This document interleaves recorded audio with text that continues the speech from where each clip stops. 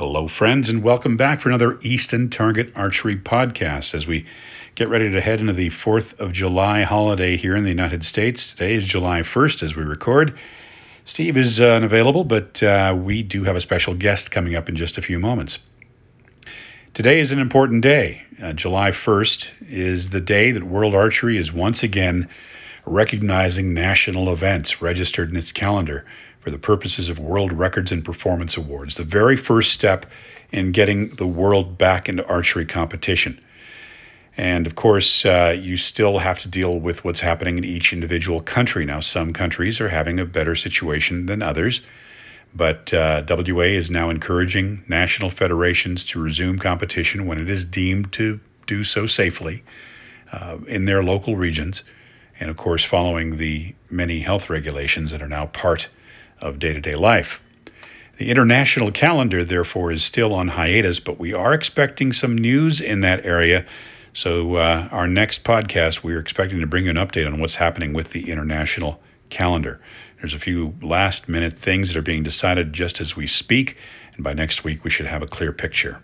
Over the last few months, as you know, World Archery's event staff has worked on a lot of different options to try to hold a shortened schedule, shall we call it, of tournaments starting in the fall. So now this milestone of the 1st of July starts a 2-week consultation phase. This is where they're going to be talking to national federations, to athletes, to coaches, and other officials. And they will then decide whether it's really viable to have any international level events on the World Archery stage this year. There will be a final decision, not later than 2 weeks from now on the 15th of July. And that means that regardless of the outcome of this, the dates of the World Cup for next year will be announced on July 20th. So a lot of things going on at WA this week as that consultation process started. Without a doubt, one of the people who's involved in that is a fellow who you may have heard of before. His name is Chris Wells. Chris works in Lausanne, Switzerland, in the World Archery office. He's in charge of all World Archery communication. And we took a few minutes to have a chat with him about what he's doing at WA and what he sees as the big picture as we continue to deal with life under COVID. And we've got Chris Wells as our special guest for today's Easton Target Archery podcast. Chris is the media director of World Archery. Tell me if I got that title correct, Chris. Head of Communications. There we go. Head of Communications. And you've been with WA for quite a while. I've been working with you for years now. Yeah, I started at World Archery 6 years ago, or just over 6 years ago. Since that time, my job's changed a bit, but I've been responsible for the social media, the website output, and now some of the television and video that you see on YouTube and on television in some parts of the world as well. There's a lot to do in your position. There's a lot of coordination. There's a lot of stuff to do with television. You've been busy with the lockdown knockout, the second successful lockdown knockout that just took place, where we saw Crispin Duenas crush the rest of the field. And, there's so many hats you wear. Video producer, you're doing that Brady Ellison documentary, all sorts of things. Liaising with international media. Give us a little bit of an idea of the typical day of Chris Wells. I'm quite lucky. I don't really have a typical day. I've got a finger in quite a few pies. I get to do some really cool projects. The Brady documentary is something I've wanted to do for a very, very long time. Take that kind of short form content we do at events on athletes and make it longer and really tell an in-depth story. And it's not something we've been able to do as a sport before, but I think it's something that will be really powerful for the sport. And obviously we've started with Brady because he is who he is. He's got that amazing gravitas and that amazing background and ability to talk. But there are so many stories in the sport that I think can be told. We're doing some with some of the history stuff. George, you did a video with me about the history of the X10, which I thought was brilliant as competition history. And I really like this history aspect of archery because it's so old, it's new as well, and there's many contrasts and many threads and many tales to tell. But in terms of other stuff, I do writing, I do talking to people, we do the live content from the events as well. It's really, really diverse. I'm very, very lucky to have the opportunity to do all this cool stuff and travel to lots of places, but I'm also very late on a lot of things as well. Well, yeah, there's always, it's with projects, you always have something going on, and everything is a high priority at the time that it comes around. But, one of the things you also do is you update the website quite regularly with news articles, and of course you've got a coterie of people that help you with that, provide for content. And I'm just going to switch gears and talk about some of the latest developments content-wise. What the heck is going on in Korea? They restarted their national selections and finished them off, so they stopped halfway through in March. They were supposed to announce their national team, which was going to be the team that took them to the Olympics in April, and obviously when the pandemic hit, they stopped everything, but they've been very proactive in getting started again. So actually, and this is something we've not told anyone, I was talking to the guys in Korea a lot about getting some of them involved in the lockdown knockout, because they were really, really keen to be involved when there was no competition going on. And it just basically fell down at the fact that the same week we planned to do the recurve version was the week they were trying to plan their selections and their first national tournament. And I know they've been very proactive in Korea trying to get this restarted and looking at the health restrictions they'd have to follow and the measures they could put in place to make sure everyone was safe to get going again. A lot of these people in Korea, they're professionals, but they're professionals in a kind of job basis, more of a job basis. They go to work at 9 o'clock in the morning and they leave at 5 p.m. in the evening as well, and they spend their day doing archery. And I think for them, there's no other path in life. That's what they're doing right now, and that's their role. So they were very keen to get their kind of business up and running again, go back to the office. If the office for them is tournaments, which are quite regular between the professional teams in Korea. So it was pretty cool, I think, to be able to show that again. And they've obviously selected their team, and the results were interesting. And the archers that we spoke to about the results were very, very glad that they've got back to competition, although there is obviously a lot of uncertainty about what that team will actually be competing at. Yeah, because we in WA have no idea, really, when we're really going to be able to get back on the field of play for a major international. There's too many variables right now to really be able to say, I suppose. I know there's a lot of work going on behind the scenes with the events department here at World Archery, talking to tournament organisers about what can be done, potential tournament organisers. There's a lot of work going on about next year as well in the lead up to the Olympics. And, there are some sports that have announced their calendar and announced upcoming events. But I think as an organisation, we really feel like we need to be certain that what we're going to announce is viable and safe and positive, because there are some sports that have announced things and then cancelled them and postponed them, and we don't want to be in that kind of maelstrom of confusion. We want to be able to be confident that we can move forward. Yeah, if you think about Dorna and MotoGP, for example, right? Earlier in the season, they're like, okay, we're going to have a race then, and then, canceled. And then, we're going to have this race. Canceled. And, you end up with sort of this whipsaw effect, right? You start building up anticipation for something. Now they're saying what they're saying, and we don't want WA necessarily to be in the same position as promising something and then not delivering it. Quite selfishly, it would mean a lot of work for myself writing those announcements, cancelling them again, and it's not really what we try to create as an image for ourselves. We try to create an image of an organisation that is sensible, that is thoughtful, that is caring about the people that compete, and the people that want to follow those people compete, and I think, importantly, from a communications perspective, that's about thinking things through properly, being clear and being confident in what you're saying, not just saying whatever's necessary on the day to try and make it through to the next day. So, Chris, you interface with an awful lot of top shooters and have for a while, and I would like to get your impression of how those top people in our sport, we don't have to name anybody, but how are they dealing with this on a day-to-day basis? If you had an everyman, if we took a typical day of an Oh Jin-hyuk or, somehow rolled that together into all the, say, top 10 shooters, how would their typical day be? You alluded to that earlier when you talked about the office job nature being in a Korean archery team, but what's the zeitgeist here? Well, this is one of the really, really cool things about doing the lockdown knockout. It wasn't an organized tournament in the same vein that we have normally every year. There wasn't judges, there wasn't structure, but it was really, really nice to see the archers enjoy it and enjoy competing and get nervous, and the stress affect how they were shooting. And obviously, you guys won't have seen this on camera, but doing one of these live sessions doesn't mean just turning on and going. There was 2.5 hours of rehearsals and setup before each one, and a review afterwards as well.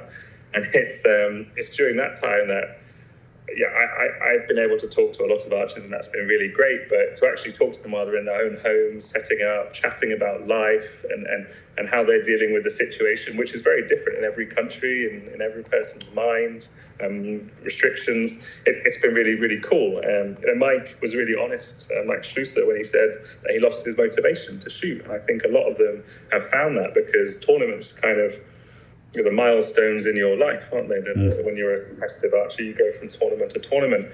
And what I really liked about Mike particularly is he's very honest. I lost that motivation because I had no goal to go for. And the archers that will have dealt with this particular period better, in my opinion, are the ones that will have found a way to accept that and found a way to re-emphasize what their goals are and what their aims are, which is not easy. No. But, it's very, very much in line with what a lot of people in our sport, which is cyclic, right? I mean, we have the 4-year Olympic cycle. We have the 2-year World Championship cycle.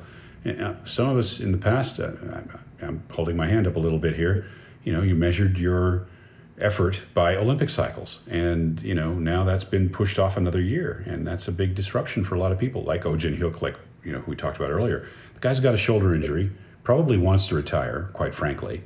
Isn't retiring because, and he's got a wife and a kid now, and wants to get on with life, wants to get on with his show up every Friday and coach and get well paid for it, Korean team gig.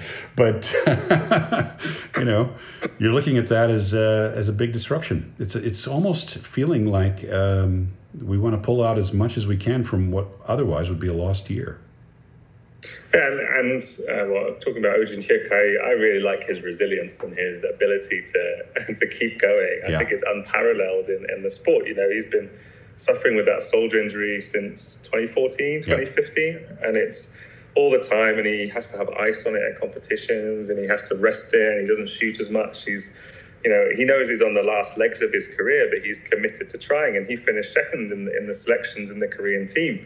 And people like Lee Woo-suk and Lee Seung-yun, who have been fantastic over the past few years, they're not in the 8-man squad. But Oh Jin-hyuk, this old in the realms of Korean archery, is still there, still driving arrows, no matter if he has to walk home on his walking stick afterwards. I mean, it's not that, but in my mind, the resilience is fantastic, and I think that's great.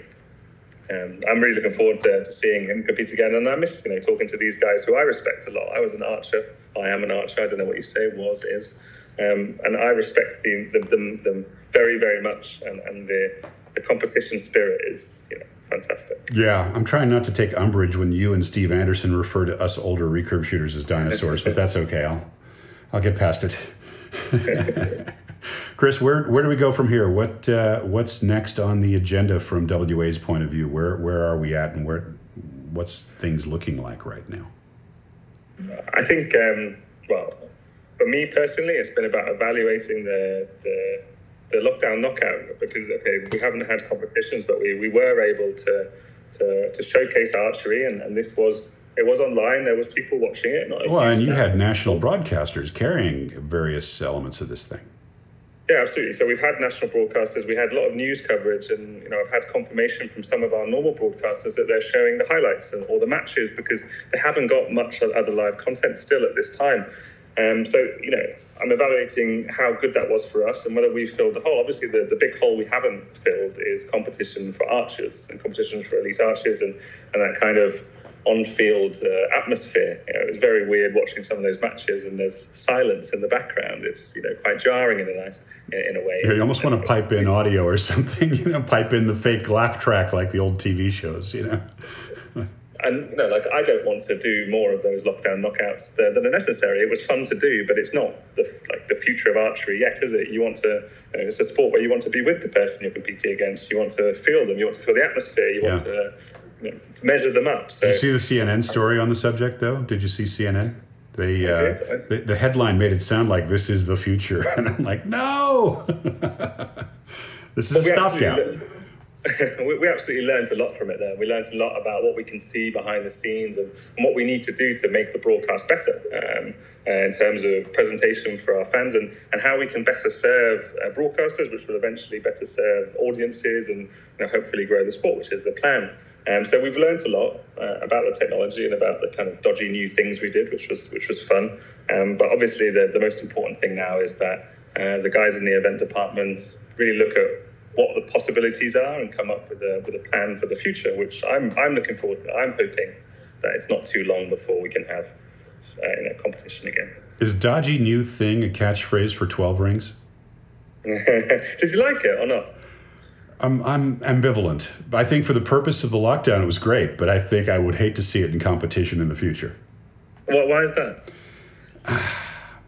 I think it is not in keeping with the principle of you performed well, but suddenly you got on a scooter and got across the line. You were able to jump on this scooter as you approached the end of the marathon and get across the line because your timing on the jump was good. No, run faster. So I know that's a bit flippant, but the reality is it's different and it's exciting. And I understood from a number of people, they found it to be delightful to see, but certainly adds to the drama of the thing. But I personally wouldn't want to see it. Personally. So I like strategy. I like the concept of strategy, and I think that's something that, I think it's pretty clear that that's missing from archery. You hit the middle or you don't hit the middle. And I find it, I thought it was really cool to talk about choice. Well, sure. I would tend to agree. But, at the end of the day, archery is a sport that should reward consistent accuracy. And I think that if somebody is 2 points down going into the last arrow, they were not as consistently accurate. And if they go for the lucky shot, well, maybe there should be a 220 volt thing attached to it if they don't get it. Some incentive, some disincentive, you know what I mean? Anyway, because they got nothing to lose, whereas the other person has worked hard to get to the point where they're 2 points up, right? You got nothing to lose going for that last shot if you're 2 points down. Now you're not wrong. Well, You're not wrong. Obviously, different opinions is a good thing. I don't know whether it would work in real competition, but maybe we'll find out. Fun. Well, there's no doubt you're right. It was certainly fun and certainly an element that people talk about, and I think that's part of what you were going for there. And that was not a criticism; it was just an observation. But anyway, drama. I like drama. Drama's good, but I think that our sport provides plenty of drama. I've been to a few Olympic Games, and I think every one of the finals was more or less dramatic on its own, but I think that that's an atmosphere element as well. So anyway, Chris, I want to thank you for joining us on the podcast today. I know you're a busy man, and it's late afternoon there in Lausanne as we speak here in Salt Lake City, but thank you and everybody there at WA. Give them our best regards. Thank you very much, George. So there goes Chris Wells from World Archery. What do you think? Do you think the 12 ring is a good idea? We'd like to hear from you. Post up on our Easton Target Facebook page when we announce this podcast gets dropped. It'll be on Easton Target Facebook. And let us know your opinion. What do you think of the 12 ring? We'll look forward to talking to you again soon here on the Easton Target Archery Podcast.